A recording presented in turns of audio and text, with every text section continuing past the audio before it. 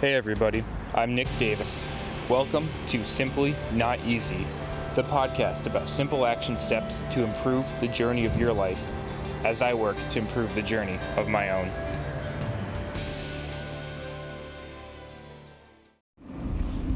Hey, what's going on everybody?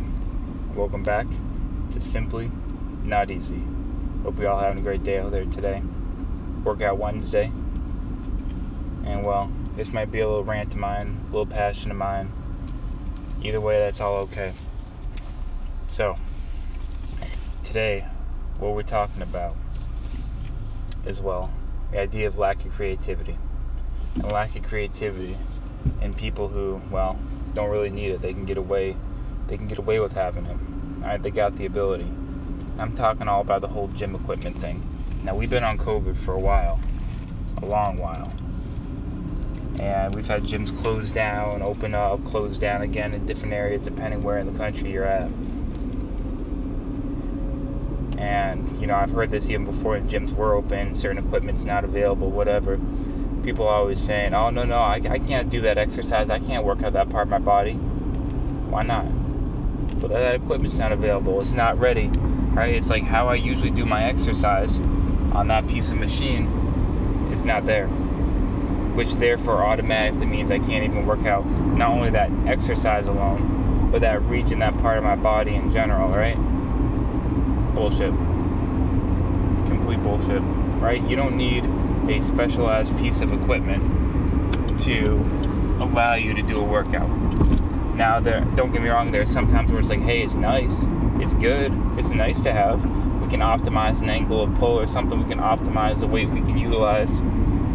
But from a 0 to 100, nothing? No, that's a lack of creativity. And so I'm a big fan of having a constraint-based workout. And oftentimes I literally, by that, what I usually mean is constraining movement principles, variables, so we're only working a certain component. I don't usually mean constraining the creativity or constraining the equipment use, but sometimes the mental constraints too can prove to be a big benefit, because once we have those mental constraints, we can better understand what we can actually do. We open up our mind to more creativity, not just doing the same set of, whatever 4 or 5 day, 6 day, 7 day rotation per week, or whatever your breakdown typically occurs to yourself as.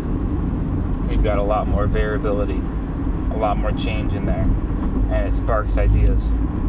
I think for myself, this was best illustrated. Now, we got some equipment at my other place, the physical therapy clinic. So I was doing a workout there after work one day, and we got a barbell in there and stuff, and not too much weight, but some weight we can throw around. And I was like, I've been missing my retraction a lot, my kind of rows, pulling back and getting some heavy rows in, right?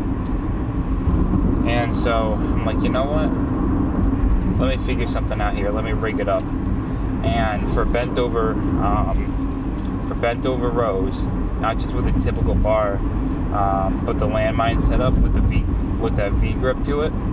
So you get the landmine set up, you straddle over it, and you're rowing up that way. That's a heavy, strong burn with a neutral grip position, right? I love it. Of course, we don't have that, right? We don't have these huge cable system rigged up or anything, so we don't have the V-bar. I'm like, all right, that's out of question.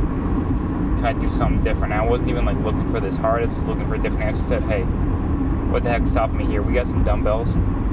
So I grabbed a 30, and I was looking for a size that fit good in each of my hands. So for me, 30 happened to fit the grip of my hands real well, so I could grip around one end, grip around the other, and hook it underneath, just like I was doing a V-bar. But instead of doing it in a kind of nice neutral grip hold, I was using the dumbbell, keeping the landmine press lined up directly in the middle, pulling back, required just a little bit extra stability to have that balance.